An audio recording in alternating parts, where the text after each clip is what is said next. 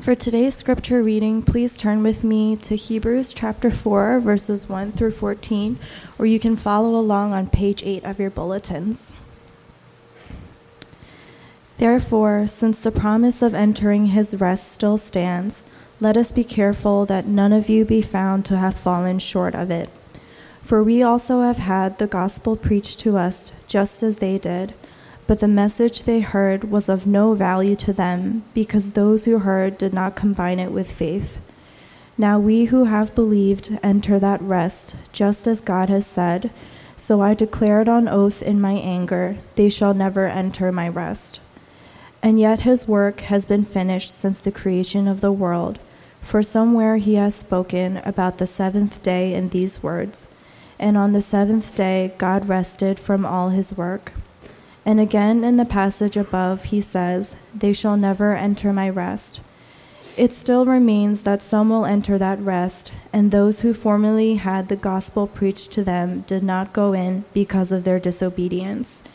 Therefore, God set again a certain day, calling it today, when a long time later he spoke through David, as was said before, "Today, if you hear his voice, do not harden your hearts." For if Joshua had given them rest, God would not have spoken later about another day. There remains then a Sabbath rest for the people of God. For anyone who enters God's rest also rests from his own work, just as God did from his. Let us therefore make every effort to enter that rest, so that no one will fall by following their example of disobedience. For the word of God is living and active, sharper than any double-edged sword. It penetrates even to dividing soul and spirit, joints and marrow. It judges the thoughts and attitudes of the heart. Nothing in creation is hidden from God's sight. Everything is uncovered and laid bare before the eyes of him to whom we must give account. Therefore, since we have a great high priest who has gone through the heavens, Jesus the Son of God, let us hold firmly to the faith we profess. This is the word of our Lord. The book of Hebrews was written to first century Christians who were experiencing suffering and trouble to the point where they're giving up. You know, when you see somebody who's hurting, when you see somebody, a loved one who's suffering a lot and they're really weary, the one thing that we tend to hope for them is what? We want them to rest. And that's really what's going on here. You have this author who knows that the people that he loves, they're suffering. And so his hope for them is to rest in faith. And that word rest is mentioned at least 8 times in the verses that we read just now together. He's talking about rest for the soul, soulful rest. So we're going to see what this passage says about rest. 1, why we need it. 2, what is it? 3, how do you get it? Why do we need it? What it is? How do you get it? First, we're going to talk about why do you need this kind of rest? Verse 3. The author here in verse 3, he's referencing Psalm 95. And he's looking back to a time, it's actually printed in your call to worship. He's looking back to a time in the wilderness when the Israelites were rescued from Egypt. They were in the desert. And they turned from God. They turned away from him because they were untrusting. They were distrustful. They were ungrateful. And God, he says, "So I swore on oath in my anger, they will never enter my rest." That's what he says. One of the worst curses you can ever endure in your life is a restless life. This is Philadelphia. It's one of the largest, most productive cities in the country. And we're miserable because of our relationship to our work. Our relationship to our work, completely out of whack.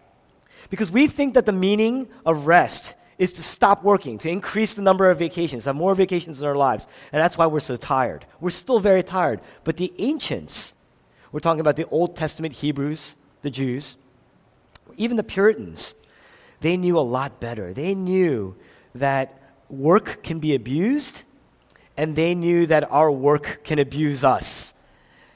And so if you don't rest, the ancients knew that it's that endless need to strive, that endless need to achieve and to control things in our lives. It's going to ruin our soul. If you let that go in your life, it's going to ruin your soul. It's going to ruin your life, because if you don't put a handle on that, it's going to ruin your family, your finances, your character, your health. Your life just completely implodes. So in a society, this is a society that encourages overworking. And a society that encourages overworking is as corrosive then as a society that encourages stealing, that encourages adultery, that encourages killing. Overwork, it can be just as brutal, just as corrosive as a society that encourages evil. And it's getting worse. It's getting worse in our context today. I'm going to give you several reasons why. One, it's because of the ebb and flow of our economy today. Our economy ebbs and flows. Our jobs are insecure. Robert Reich, he's a former labor secretary under President Clinton during his first term.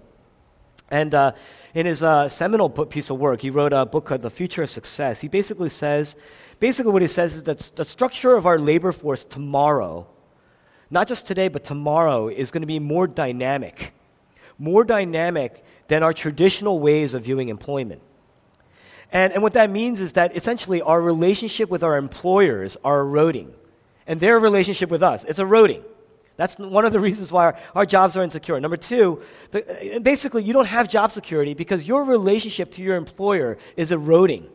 There's no such thing as loyalty anymore on either side. And as a result, jobs, you're just another person that can be replaced by another person. Number two, the cost of living is increasing. Crazily, it's increasing. And so the cost of goods sold increasing as well. And so there's this greater pressure today to produce than any other time in our history. Number three, technology. Most of you guys understand the concept of working from home. Technology enables us to work anywhere. And so as a result, our work-life balance is completely out of whack. Fourth reason is our culture. David Brooks, who actually is from the Philadelphia area. He's from Wayne. David Brooks is an NPR correspondent. He wrote a book called Bobos in Paradise. And basically he says this there, that traditional societies found their meaning through their families.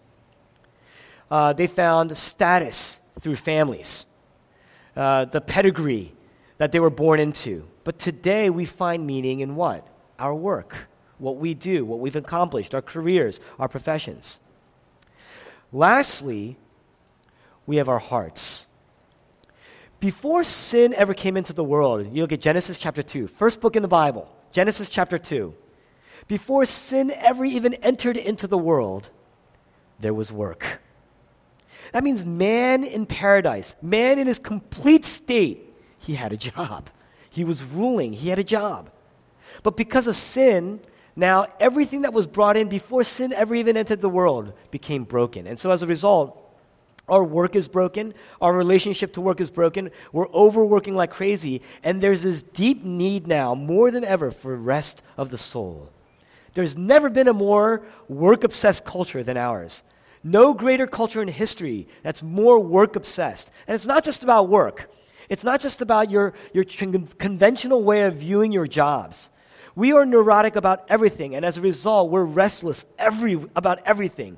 Look at the phenomena of overparenting today. If you look at the way your parents treat their children regarding sports, regarding the arts, music, getting into the right schools, the way we bring children to specialists, at the slightest hint, the slightest delay in speech, slightest decrease or falling behind in our skills development, we are desperate to scramble for advantages in our culture today. It's all closely linked to overwork.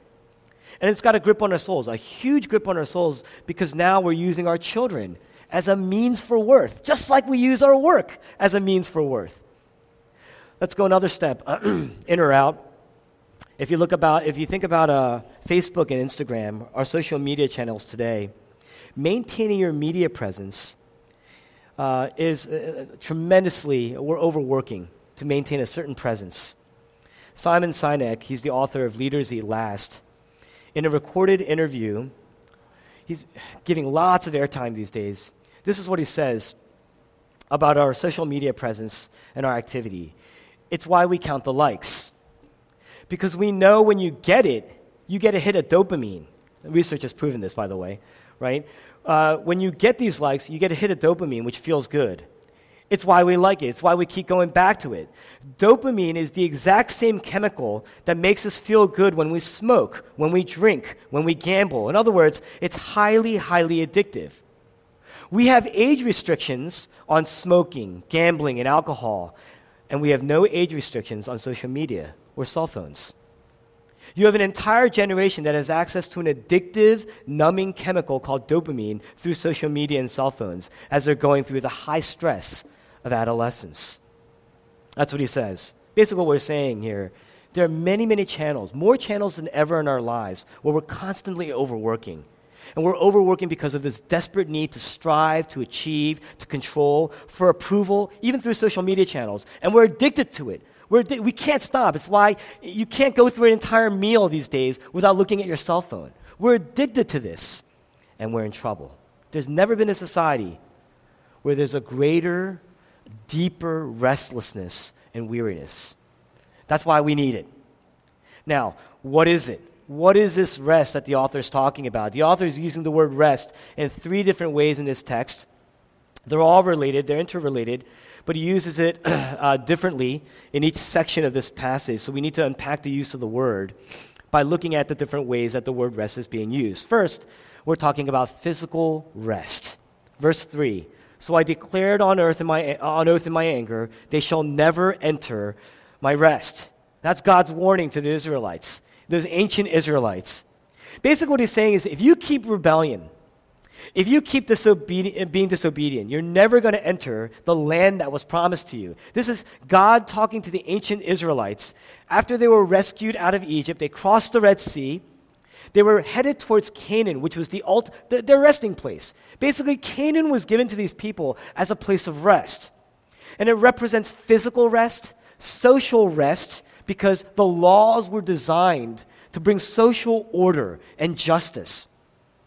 It was going to be a place where people can rest culturally, where they can expand in their cultural views and not have to worry about another culture imposing their views on them. Now, if you think about this, if you remember this, the Israelites, they were slaves. They were rescued from Egypt. They were wandering in the desert.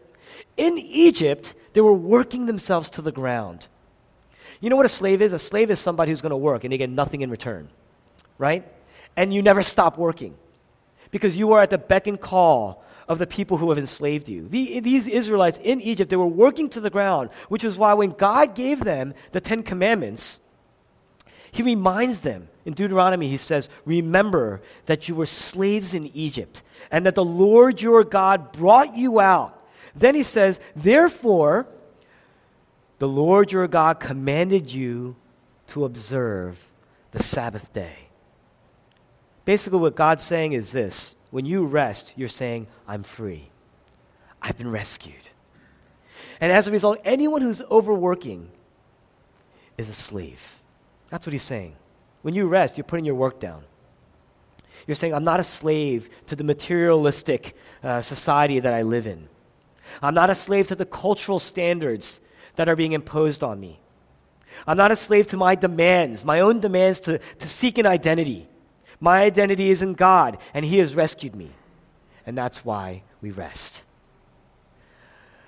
The second type of rest is more of an internal thing. It's an existential thing. Verses 3 to 5, the author says, and yet his work has been finished since the creation of the world. And on the seventh day, God rested. When you go back to the first book of the Bible, Genesis chapter 1 and 2, what do you see? Here's God. His hands are in the dirt. He's creating the world. He's working. And later on, we're told that God himself rested from his work. Now, growing up, you got to ask the question, why does God need to rest if he never gets tired? In the Psalms, it says God never slumbers. He never sleeps. So why does he need to rest? And it's because the word rest there means something completely different. What does it mean? In Genesis chapter 1, every day, God creates something. God creates the heavens and the earth. The end of the first day, he says, let there be light. And so there was light. And he sees everything, and what? And it was good. The second day, there's water. And after the second day, he looks at everything he's created, and it was good. And every day goes by, he's creating something. He's creating the world. And after each day, he looks back on what he's created, and he says, it was good. In fact, you get to the end of Genesis chapter 1, verse 31. God looks at everything that he's created. And what does he say? It's the benediction. It was very good. By the seventh day, he rests. It's finished. The work is done. He's able to rest. He blesses that day. He makes it holy. He sets it apart for himself. It's an opportunity for him to look at everything he's created, everything he's done, and be able to say, yes, this is very, very good. That's the meaning of the Sabbath. That's the Sabbath. To be able to look at your own work, what you've created. We're all created to create. We're all created to rule. And so the Sabbath is designed not only for us to get physical rest, but for us to be able to look at our work, to recount our work and say, yes, I'm satisfied with the work that I've done. It's the only way you're ever going to be able to stop. The only way you're ever going to be able to stop is to be satisfied with what you've done. No matter what you do, no matter how you're compensated. Now, this is totally the opposite of Western thinking, right? Because in Western thinking, our resumes are only about what? What you've done, what you've accomplished, where you've been, how you're compensated. Now, if you think about the Apostle Paul in the New Testament, before he became a Christian, the Apostle Paul was a Pharisee. That means he was brilliantly educated. He was wealthy. He had a tremendous reputation. He was a good person. He was a moral person, but he was angry. He was incredibly angry and resentful. Why? It's because his life was all about doing. And he became so angry and so dissatisfied. It's an amazing thing. When you look at the end of his life, Philippians chapter 4, that's pretty much, he's nearing the end of his life. At the tail end of that passage, he says what? I've learned what it means to be content. I've learned contentment. Paul says he's content beyond all circumstances. I can do all things in Christ, he says. Our sin breaks that. Our sin kills that. Because your sin places your mind always on your work. What you have left to do, what you didn't accomplish, how much further other people are going, how much further ahead other people are. Your sin, our sin, places our minds always on our work, and that's why we're angry. That's why we're jealous. God was able to put the hammer and nails down. He was able to put his work down. Why? Because he was satisfied with his work. It's not the work didn't define him. The work didn't make him what he was, who he was. And so he was not angry. He wasn't dissatisfied. He wasn't restless. There's no amount of vacation in your life that you can take to cure the restlessness of the soul. In other words, there's a physical rest, right? So you don't feel like a slave. You can put the hammer and nails down so you don't feel like a slave. But then there's this soulful rest that comes from a deep satisfaction of who you are, what you've done. And this is the only kind of rest that enables you to walk away from your work. Because it's the end of striving. It's the end of having to prove yourself. Because you're not worried about whether or not you're going to be acceptable enough. Now, you could have grown up in the church, but if you haven't experienced this soulful kind of rest, that means you could be addicted to your work, and you're definitely addicted to you proving yourself through your good works. That's for sure. That's for sure. You're still a slave. And if you haven't dealt with it, it's going to wear you out. And that's the cause of our bitterness, and that's the cause of our anger, and that's the cause of our jealousy and our discontent with ourselves. That's what it is. We're going to wear ourselves out. Externally, because you can't put the hammer and nail down. Internally, because you're never going to be satisfied with who you are, what place you are right now, and you're going to die. You're going to wear yourselves out, externally and internally. You're going to die a slave. That's the second kind of rest. Now, there's a third kind of rest here that he talks about. Because the author doesn't just talk about the present. He looks ahead to the eternal. Verse 8, for if Joshua had given them rest, God would not have spoken later about another day. Therefore, let's make every effort to enter into it. He says, you have it. If you believe, if you are a Christian, you already entered this rest, but you haven't tasted it in full. You have a glimpse of the rest. You can experience it in your soul, but one day you will have it even fuller, more complete, when your body, when your person, when your soul has been made new. Then you will do exactly what you've been designed to do. You will live exactly as you've been designed to live. Your body will function exactly as it's been designed to function. Right now, we're broken bodies. No matter how wealthy you are, no matter how attractive you are, we all get sick, and that's just the beginning. We do not function the way we've been designed to function, but one day you will enter into that rest. The author is basically saying Joshua got the Israelites into Canaan. That's physical rest. There is social order for a time, in a way. There was a form of social justice, but it wasn't the end of the world. That wasn't it. What he's saying is that there is still a fuller, more complete rest that is eternal that we're going to be ushered into. Notice, verse 6 to 11, all about rest. Then all of a sudden, you get to verse 12, and he kind of takes a turn. Verse 12 to 13, he says in verse 12, the Word of God, the Bible, is like a double-edged sword. He says it's like a sharp sword. It cuts through everything. It's going to cut through you, and it's not going to stop. Once it cuts through you, it's going to go all the way into your motivations, all the way down to the core of your heart. That's what he's saying there. Where it's going to reveal your real motivations, the real reasons why you do anything in your life. And he says that sword is going to cut through, verse 13, it's going to make you feel naked and laid bare before God. And you're going to be defenseless. You're going to be stripped of everything. You're going to be naked. You're going to be uncovered. You're going to be laid bare. That word uncovered is naked. We're going to unpack this. The author is basically saying, connected to this whole idea of nakedness, rest is connected to this whole idea of being naked before God. We all have to be uncovered in order to rest. That's what he's saying. You're never going to get into this deep, soulful rest unless you come to grips with what's being revealed to you about you by God's Word. You have to understand the truth of yourself. Come to grips with the truth. Have it laid bare before God. Have the Word of God cut through all the way into your deepest motivations for why you do anything in your life. And it's going to be laid bare before God. You're spiritually naked. You're laid bare. And then, in seeing who you are and who God is, once you're able to come to grips with that, by His grace, you'll be satisfied with yourself and about your future. We're going to get into this a little bit deeper. This is going to take us all the way back to Genesis again. In Genesis chapter 2 to 3, you have Adam and Eve. They're in the garden. They're naked. In chapter 2, they're naked. It says that they're naked, but they weren't ashamed. And the reason is because they were at rest with themselves. They were satisfied with themselves, satisfied with who they are, satisfied with their place in the world, satisfied with their relationship with God. There was joy. There was peace. There was deep-rooted satisfaction. And they were naked because they were at rest with their identities.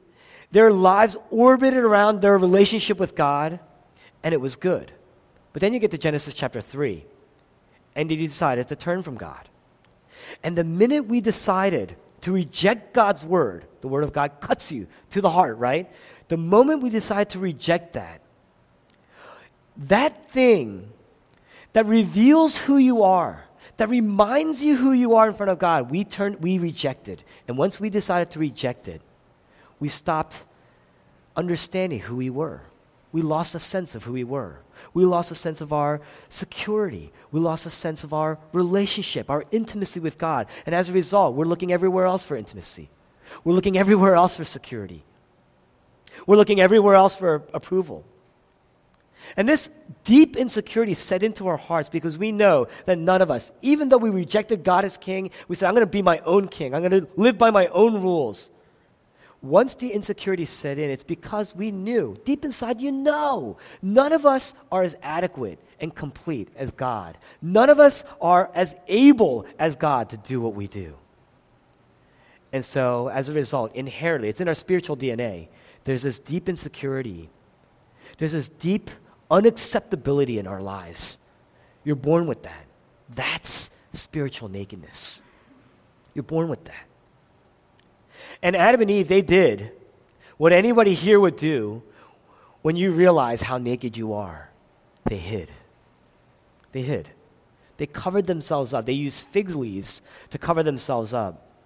And these last two verses of Hebrews chapter 4 is saying that unless you recognize that you are spiritually naked, that all your life has been trying to prove yourself as a means to cover over yourself. We're all looking for fig leaves to cover over ourselves because there's this deep shame, there's this deep guilt, there's this deep inadequacy, there's this deep insecurity in our lives, this need, this desperate need to be approved by something. We don't even know who. There's this deep, desperate need. And so what are we doing? We just pad our resumes. That's fig leaves. We're covering ourselves up constantly. We're using our careers, our families, our children, our material possessions, our work. These are the things that we use to cover ourselves up. To prove that we are worthy. To prove ourselves. That's why we need to be the best in everything we do. That's why we worship people who are just absolutely more beautiful than us. That's why we get jealous of other people. You're never going to find the rest that you need. Now, you may not believe in sin. There are people in this room that don't believe in sin, that don't believe in hell, that don't believe in heaven, that may not even believe in God, but deep inside you know your lives. There's a brokenness in our lives. Everyone has it. You don't have to look outside to see how broken the world is. Look at your families. Look at your own person, your own inconsistencies, your own hypocrisies. Every one of us knows we're broken. We know that something's wrong. And we're constantly trying, if that's the inadequacy, we're constantly trying to cover that up. We're constantly working. That's the restlessness. We're constantly working to cover that up, using fig leaves, inadequate means. It's why some of us would never imagine dating somebody who's not physically attractive. It's why we're always trying to get to a certain point in our career to prove that we're okay. It's why some of you are just working. It may not be work. It may not even be your looks that you rest on. You just want the perfect family. These are all fig leaves. That's what the Bible says. These are all fig leaves. It's your own way. Everyone's got a way here to cover themselves up. And until you recognize that you are spiritually laid bare and naked before God, you're never going to understand what that restlessness is. You're constantly going to be covering yourself up, and you're always going to be tired. You're never going to find rest. You can take as many vacations as you want. You're never going to get the rest you need. Now, verse 10 says, "There remains then a Sabbath rest for the people of God.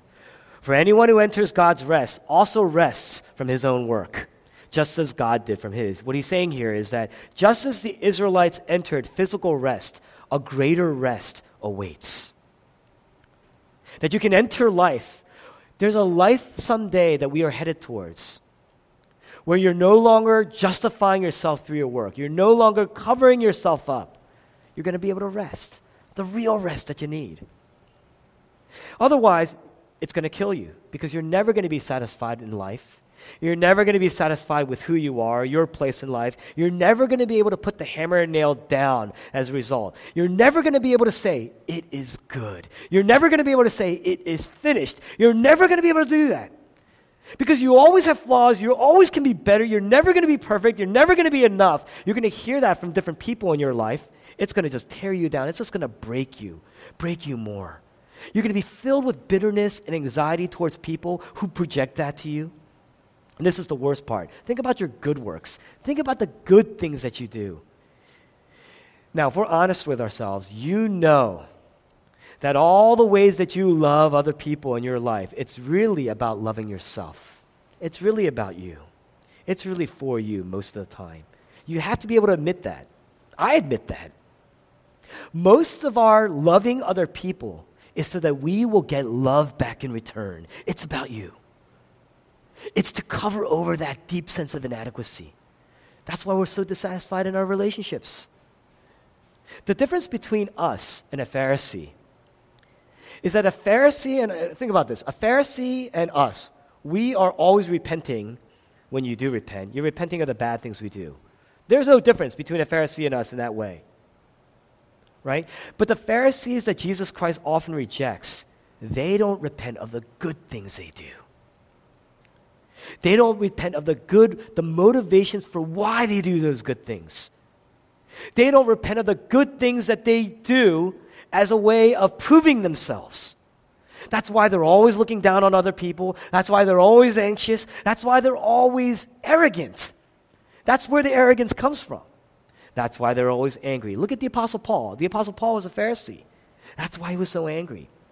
Yes, we should absolutely repent of the bad things we do. We should repent of our sins. But the gospel widens your view of sin to include not just the bad things we do, but the reasons why you do any of the good things you do too.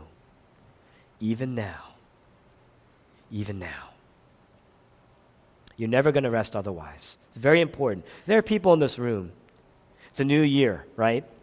So there are people in this room who are saying, I'm going to start my life right. I'm going to read the Bible. I'm going to pray more. I'm going to do good things. I'm going to join a community group. I'm going to serve. Then I'm accepted, right? Then I'm going to feel better about myself, right? No. I'm telling you this as a pastor, as your pastor. No. That is not going to help you feel better about yourself. It's not. It's going to make you more arrogant. If that's the way you're going to start your year, if that's the way you feel like you're going to make yourself feel better about yourself, it's only going to make you more arrogant when you succeed, more anxious when you fail, more bitter when you fail. It's going to make you more tired. Because switching between good and bad things in your life to prove yourself, to justify yourself, that's what you're doing. You're switching between good and bad things. Of course, prayer is good. You need to pray. You need to rest on the Word. The Word of God reveals who you are, right? That's what we just said. It cuts to the core of your motivations. You need to see that. You need to be spiritually laid bare. You need the Bible. Bible reading is good, but it's damnable if you're using it to earn approval from God. It'll ruin you if that's the reason why you're doing it. Do you get that? Do you understand what I'm saying here?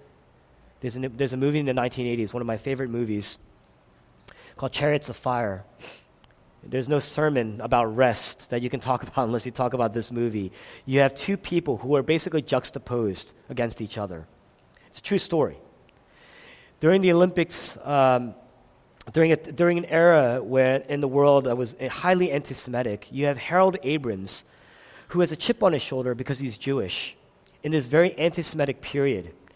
And he's an excellent runner. He's an Olympic sprinter. He's very, very good. And there's a scene in the movie where he's speaking to his friend Aubrey. And basically what he says to Aubrey, he says, you are brave, you're compassionate, you are kind, you're a content man. That's the secret. Contentment. I'm 24 and I've never known it. I'm forever in pursuit and I don't even know what it is I'm chasing. And when he gets to the race, the day of the race, he looks to his friend Aubrey and he says, in the old days, back in the day, I used to be afraid of losing. Today, I'm almost afraid of winning. And at the race, he says, I will raise my eyes and look down that corridor, 4 feet wide with 10 lonely seconds to justify my whole existence. But will I? He's always anxious. But will I? In other words, what he's saying is, all I do is work to justify myself. And that's why we're always anxious. His counterpart is Eric Liddell, who's a Christian. Eric Liddell later on, after he won the gold medal in the Olympics, he went on to serve as a missionary in China. I believe he died there in China.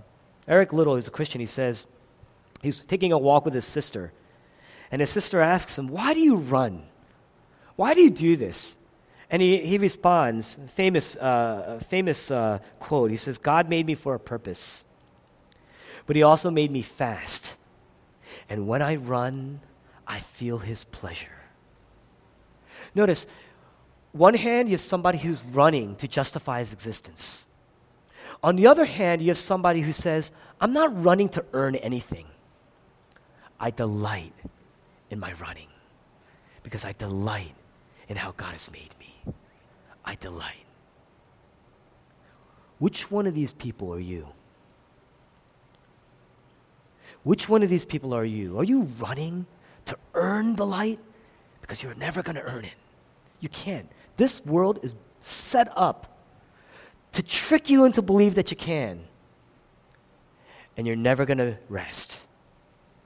Or are you running because there's this great sense of God's delight in how He's made you, how He's rescued you. The fact that He has saved you must show how much He loves you and treasures you, and you delight in that. And so you can put the hammer and nail down because you are satisfied with your relationship with God. You are satisfied with who you are, where God has placed you. No matter what you do, you're delighting in that and in God. By the way, that's heaven. Heaven is not this place where we're going to sit in this pristine, sterile environment and sing the same ancient hymns 10,000 years.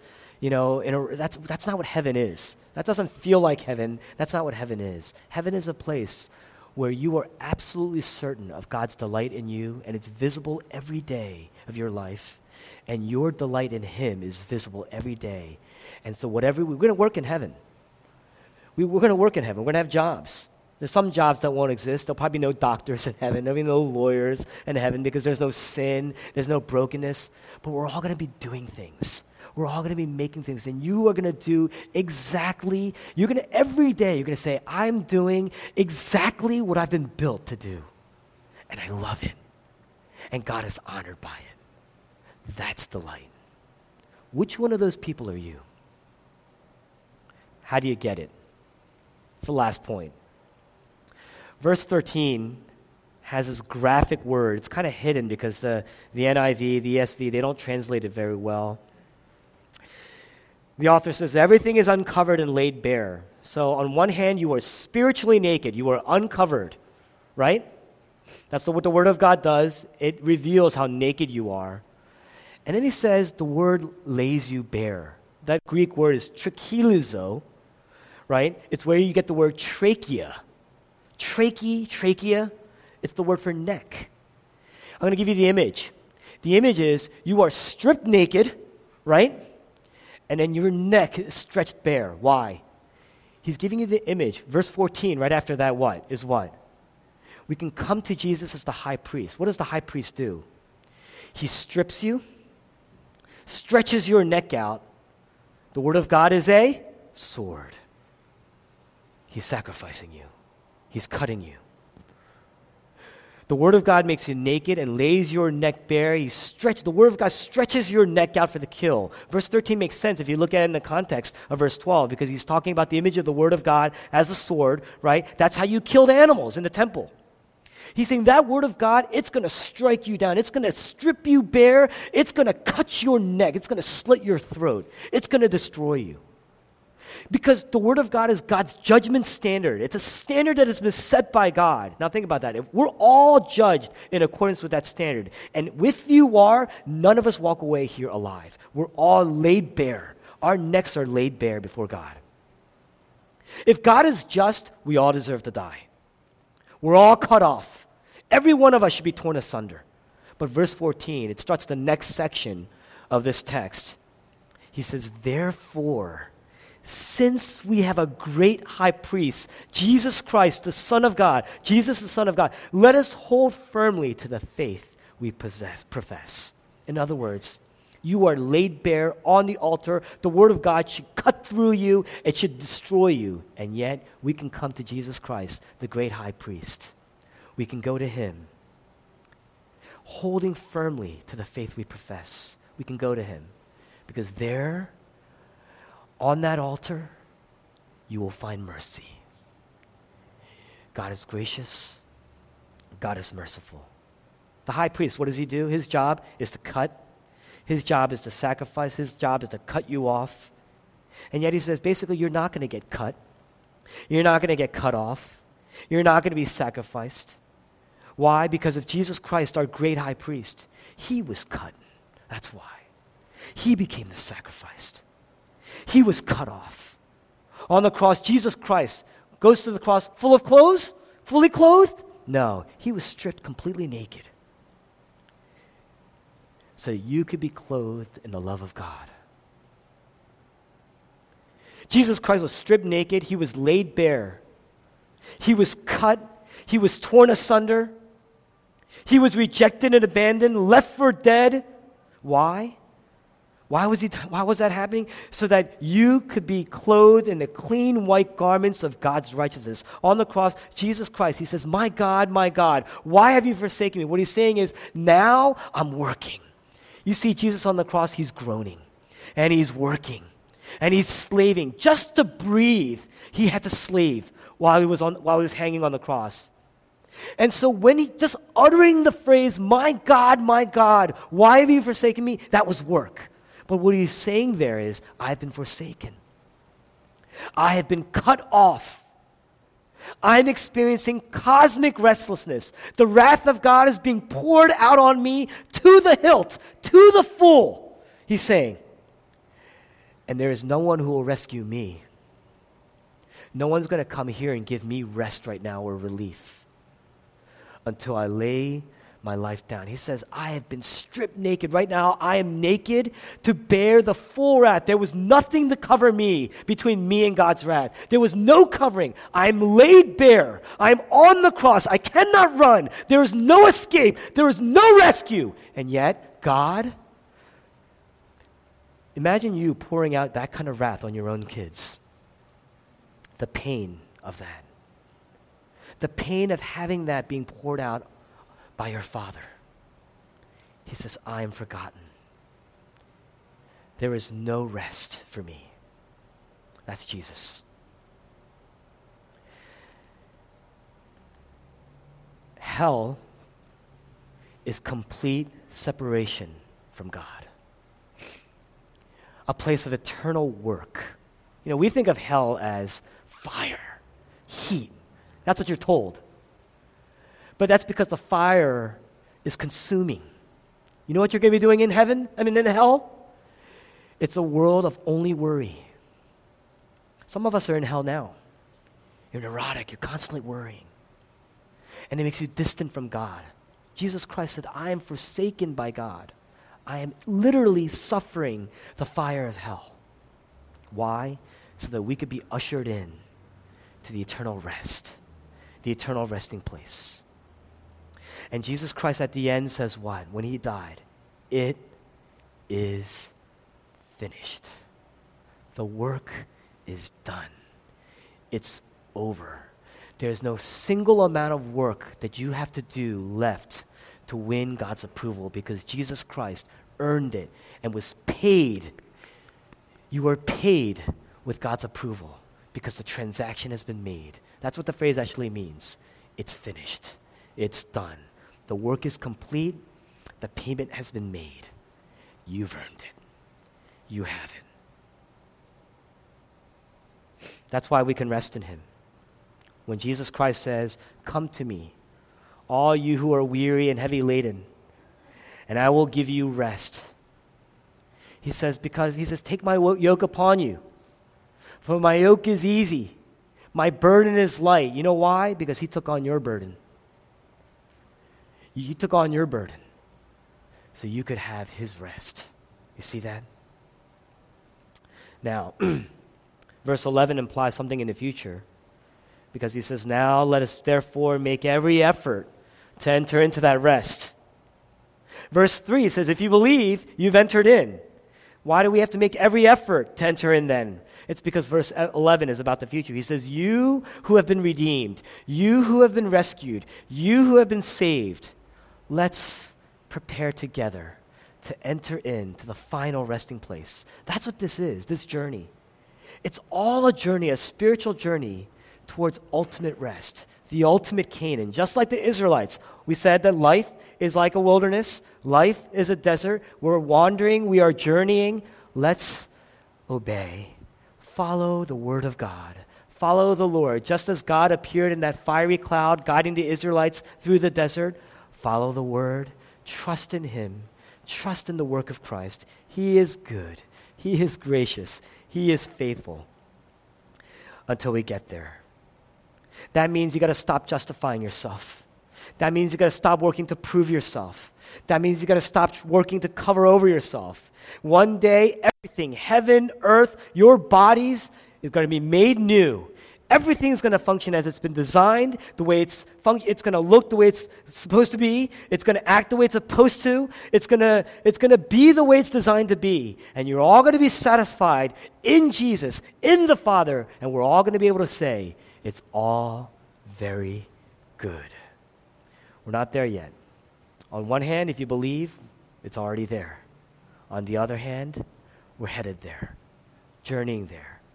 Let's do it well together. Let's pray.